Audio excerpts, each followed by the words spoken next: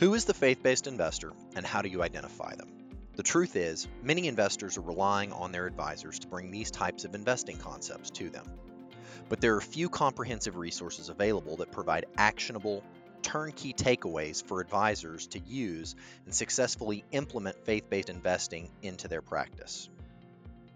Today, we'll be speaking with Chad Hamilton, the Director of Practice Management at Brown & Company, and the author of the ebook Faith Based Investing: A Guide for Financial Advisors.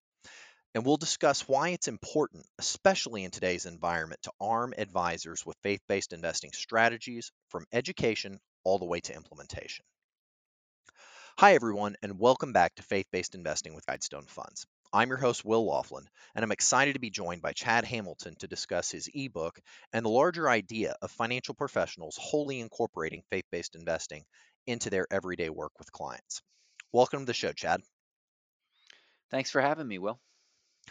Well, I've worked in this faith-based investing universe for Guidestone for about 6 years now, and when I read your book, it really stood out to me, and largely because uh, I haven't seen a lot of content out there that really helps get advisors from point A to point B. So maybe to start, tell me about what drove you to write this book and how you were able to frame it uh, in a way that really takes somebody from the why to the how. Yeah, I'd love to. You think about it this way. Faith-based investing can be a little bit like the chicken or the egg scenario. On the one hand, you have advisors very often saying they don't present it as an option because their clients aren't asking for it. But then on the other hand, you have clients who are not asking for it because they don't know to ask. There's a lack of awareness there. And that's why I thought it was critical to provide advisors with a comprehensive resource that touches on faith based investing from multiple aspects theological, empirical, and practical. Because while there are a lot of variety, lots of resources, a big variety of resources available on the topic, very few that I'm aware of touch on all of those aspects comprehensively. So, has your work with advisors over the years reinforced that realization for this need in our industry? Yeah, definitely. I mean, having worked with hundreds of advisors over the last decade, I realized that some advisors gravitate more toward the practical insight of how this topic can help deepen client relationships, right?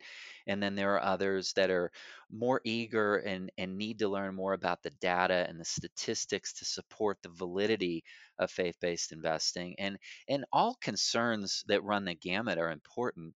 So this ebook looks to connect sort of the head with the heart to make really a comprehensive case for it. Yeah, that's great. I completely agree, and it is incredibly needed. So, you mentioned looking at faith based investing from three different standpoints. Can you elaborate on that a little more? Sure.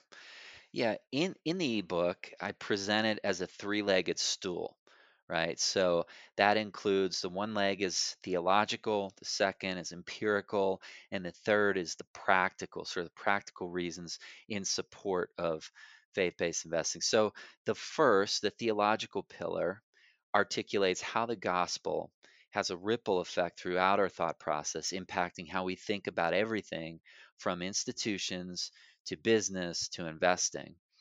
And then, second, I like to think of the empirical perspective as the part that looks more deeply into how faith based investing fits within the broader world of financial planning and then assesses different forms of faith based investing, gets into screening, and also validates and substantiates it from a performance standpoint. And then, lastly, the practical application, the third leg of the stool, that looks at it from a practice management perspective.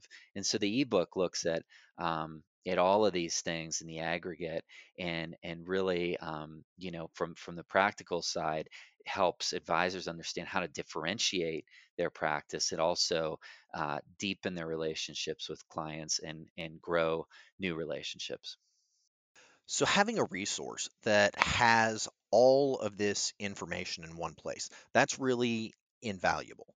So, after reading through the ebook, uh, I was talking with a few of my colleagues at Guidestone, and I think there were a couple of chapters that we at least felt were really compelling based on what we had been hearing.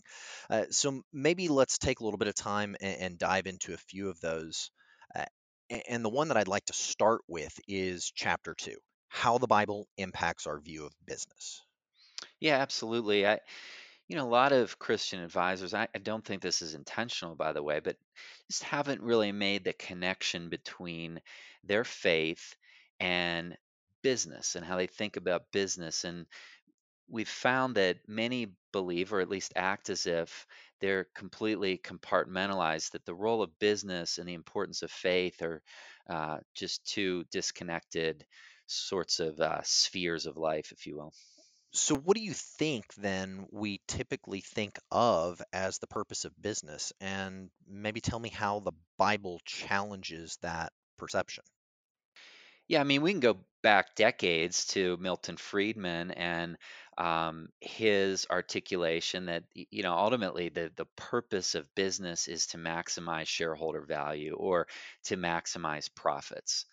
And while I think that scripture does validate that, I mean, if you look at, everything from Genesis 1:28, charging us to be fruitful, or Deuteronomy chapter 8, there certainly are acknowledgments of the value of what we might consider and call wealth creation. So I don't think there's anything wrong with that. But it's a difference. It's getting purpose and results confused, right? So from a scriptural standpoint, a biblical perspective, I do think it's fair to say that the purpose of business is not primarily to maximize profits, though profits are crucial to the success and sustainability of a business. But the purpose of business is it's to serve. It's to serve uh, clients and customers and meet their needs. And it's just like we need to eat to survive, businesses need profits to survive. But that doesn't mean that that's the purpose, that's the point of why businesses exist. Got it. That makes a lot of sense. And I feel like we do tend to hear a lot about that desire to maximize profit and almost that in exclusivity. So why do you think that there's such a difficulty for advisors to then integrate faith into their practice?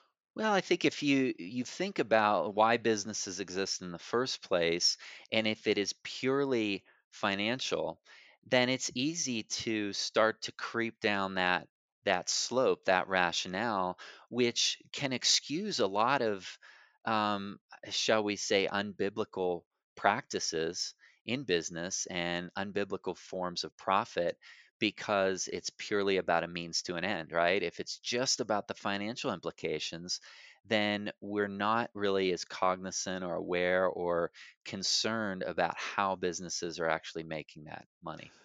So let's maybe talk a little bit more about that lack of awareness and why that may be. Yeah, I think, a lot of the lack of awareness is, well, I mentioned a moment ago, sort of this chicken or the egg, where advisors, you may or may not be aware of the option, but even if they are, not bringing it up and discussing it because clients aren't asking for it. And I think the irony there is a big desire to differentiate and a big need for it for advisors to stand out and be different from other advisors. And I think a great way to do that is to raise awareness, to ask questions that clients aren't being asked typically, that makes them think, that makes them perk up and say, huh, I hadn't really thought about it that way. So I think in that obstacle is a real opportunity.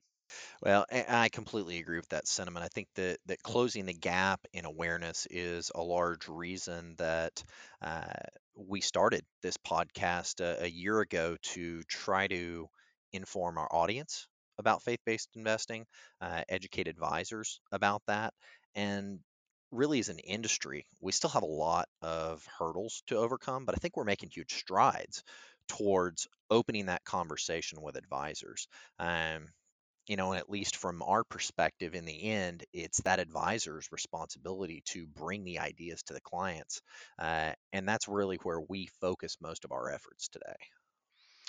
Yeah, exactly. And advisors are in a unique situation and have a real privileged position. And I speak of this as an advisor myself and a CFP because we get to hear some of the most personal information from clients, things that they're not willing to share with hardly anyone else. If you just look at the statistics and see like how guarded people are about the topic of money. And in some of these studies and research I've seen, I mean, people less inclined to talk about money and financial issues than they are about politics and religion and everything else. So there's a big opportunity there, and I think that advisors then have we have the opportunity to guide clients through these things and help them reach goals that are aligned with their values and their faith, if they are spiritual, and be able to align that and undergird the financial goals and the decision making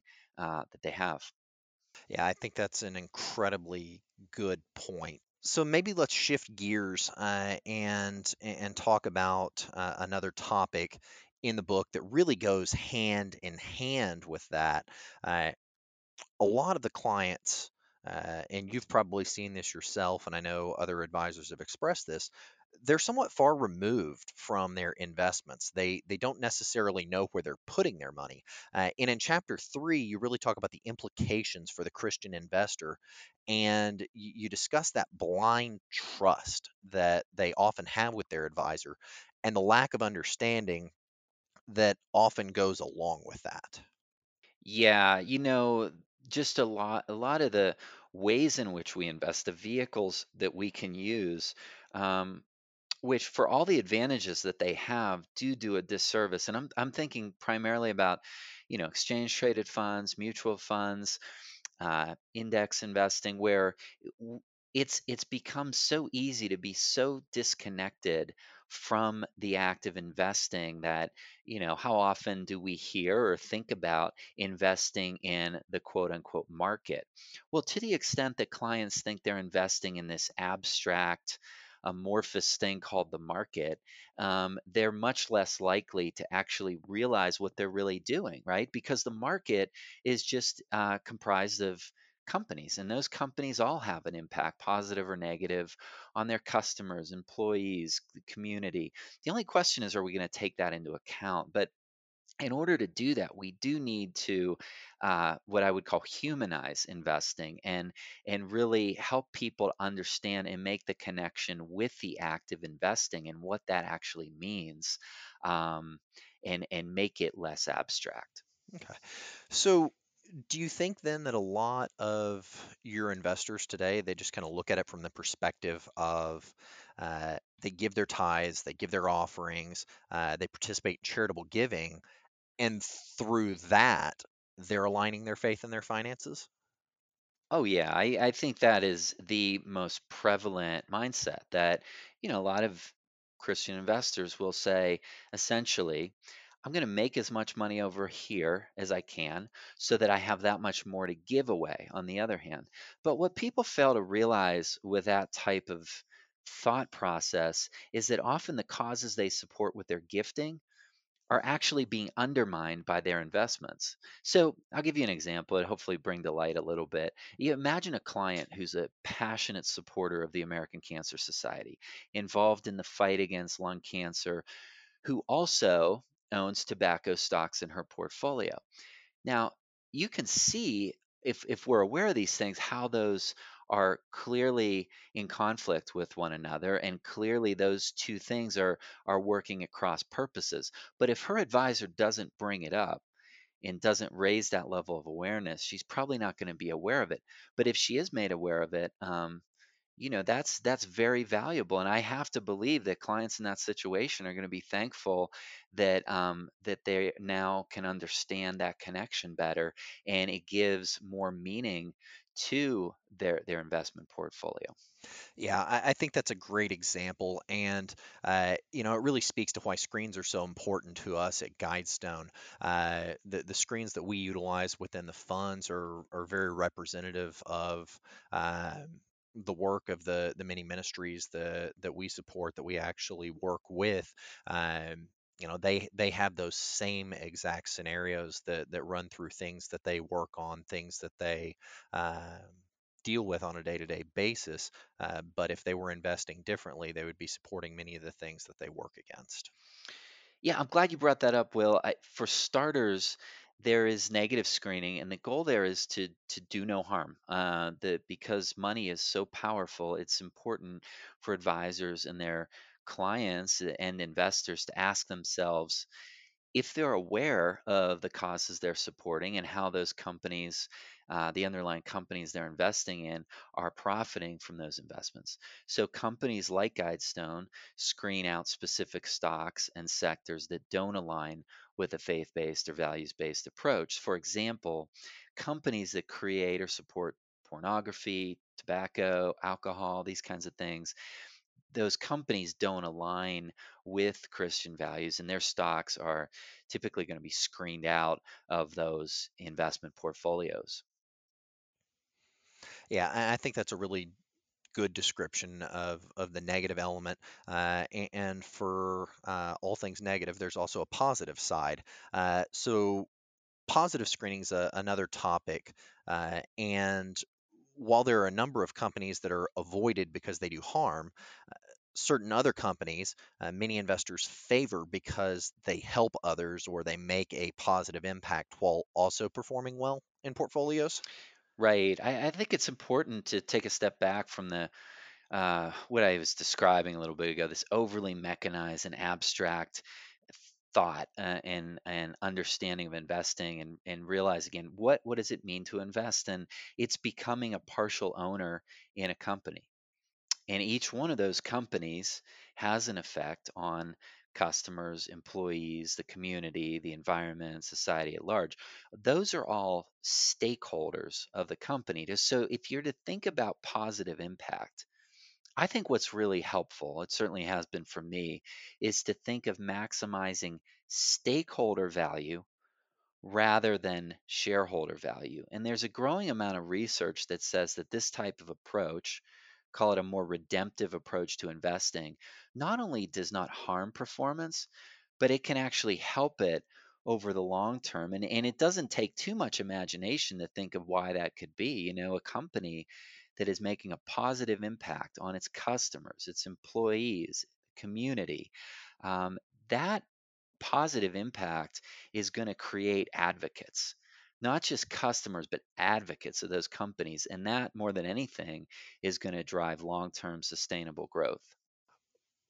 Well, Chad, I think the bringing up the stakeholder model, I think that's a great contrast to what we see in a lot of that shareholder primacy model, and it really, I guess, serves as a good segue into the last chapter that I want to touch on, which is chapter 10, um, deepening client relationships. And in that, you dive into the client advisor relationship, uh, because clients are the stakeholders for advisors. Yeah, that's a good way to say it. You know, m- my favorite part about that chapter is that it challenges advisors to change the way that we think about client reviews and client investment performance. Instead of just viewing it as a means to an end, that investing is just purely a way to make a financial return. If advisors are able to use that time to review, yes, the financial returns, but in addition, this call it social returns of the stocks and bonds and portfolios that clients hold, and help the clients truly understand what their investments are or are not doing, I think it can be just that much more meaningful in terms of what those review meetings could look like. Aside from challenging advisors to how they view these meetings, advisors can also use that time to educate their clients and help change the way they think about investing. Instead of just showing them a ticker for a company and a dollar amount, that gives the advisor a chance to dive deeper. and explain how companies align with that client's values and what social good they can do. Exactly. And when an advisor takes the time to make that connection, to humanize the act of investing, they'll be able to get a better sense for and connect with the client and their values and what's really driving them and what's most important to them. And of course, as an outgrowth of that, deepening their relationship with clients, and who doesn't want to do that. So earlier I mentioned, I've had the opportunity to meet and talk with a lot of advisors around how they connect with clients, and have talked about the opportunity for discipleship in the lives of their clients. And advisors are in a really unique position to be able to do this and present a whole new, uh, what I would certainly characterize as is a much more impactful, meaningful way to think about money in general, but investing in particular, and what the Bible teaches around that. Um, and and there are plenty of scriptures that help inform this process. But I would just say here's one way to think about it that might be helpful is, you mentioned, just thinking about investments as purely a means to an end, a ticker symbol on a page, right? Well, the problem with that is we really want, as advisors, we want clients, we need clients to have conviction in their investments. And how can you have conviction in a ticker symbol, in something that is meaningless, abstract? So the more that we can help encourage and get clients to connect with the companies and the funds that they're investing in, um, the better the chances are that they're actually going to have conviction in the process and going to be able to not make those same old behavioral financial mistakes that we've seen over and over again. There is a real teaching moment here, and it's often overlooked by many advisors because they are focused on the business elements, how many clients they can get through the day to day, and they've really been taught to focus on that concept of performance. Um, but it's the valuable tools that can be put in front of them, like your ebook, that can really help turn those things around. So, Chad, thanks for joining me here today and helping us kind of look through the ebook, hit the highlights, and really talk about the benefits of bringing that faith-based investing discussion to the forefront. Well, thank you for having me, Will. It's been great to talk with you. And, for listeners who are interested in the ebook we mentioned, you can find it through the Denver Institute for Faith and Work. It's Denver Institute for Faith and Work. It's a great organization I partnered with to produce that, and it's easy to find through them. So, yeah, thanks again. Absolutely. Well, friends, I definitely encourage you to go out there and check out the ebook and learn more about the faith-based investor. And as always, if you have any questions about this topic or our podcast, feel free to email us at faithbasedinvesting@guidestonefunds.com. Investment considerations. Investing involves risk, including potential loss of principal. There can be no guarantee that any strategy, risk management or otherwise, will be successful. You should carefully consider the investment objectives, risks, charges, and expenses of the Guidestone funds before investing. A prospectus with this and other information about the funds may be obtained by calling 1-888-GS-FUNDS, 1-888-473-8637, or downloading one at guidestonefunds.com/funds. It should be read carefully before investing. Guidestone Funds shares are distributed by Foreside Funds Distributors, LLC, not an advisor affiliate. Foreside is not a registered investment advisor and does not provide investment advice.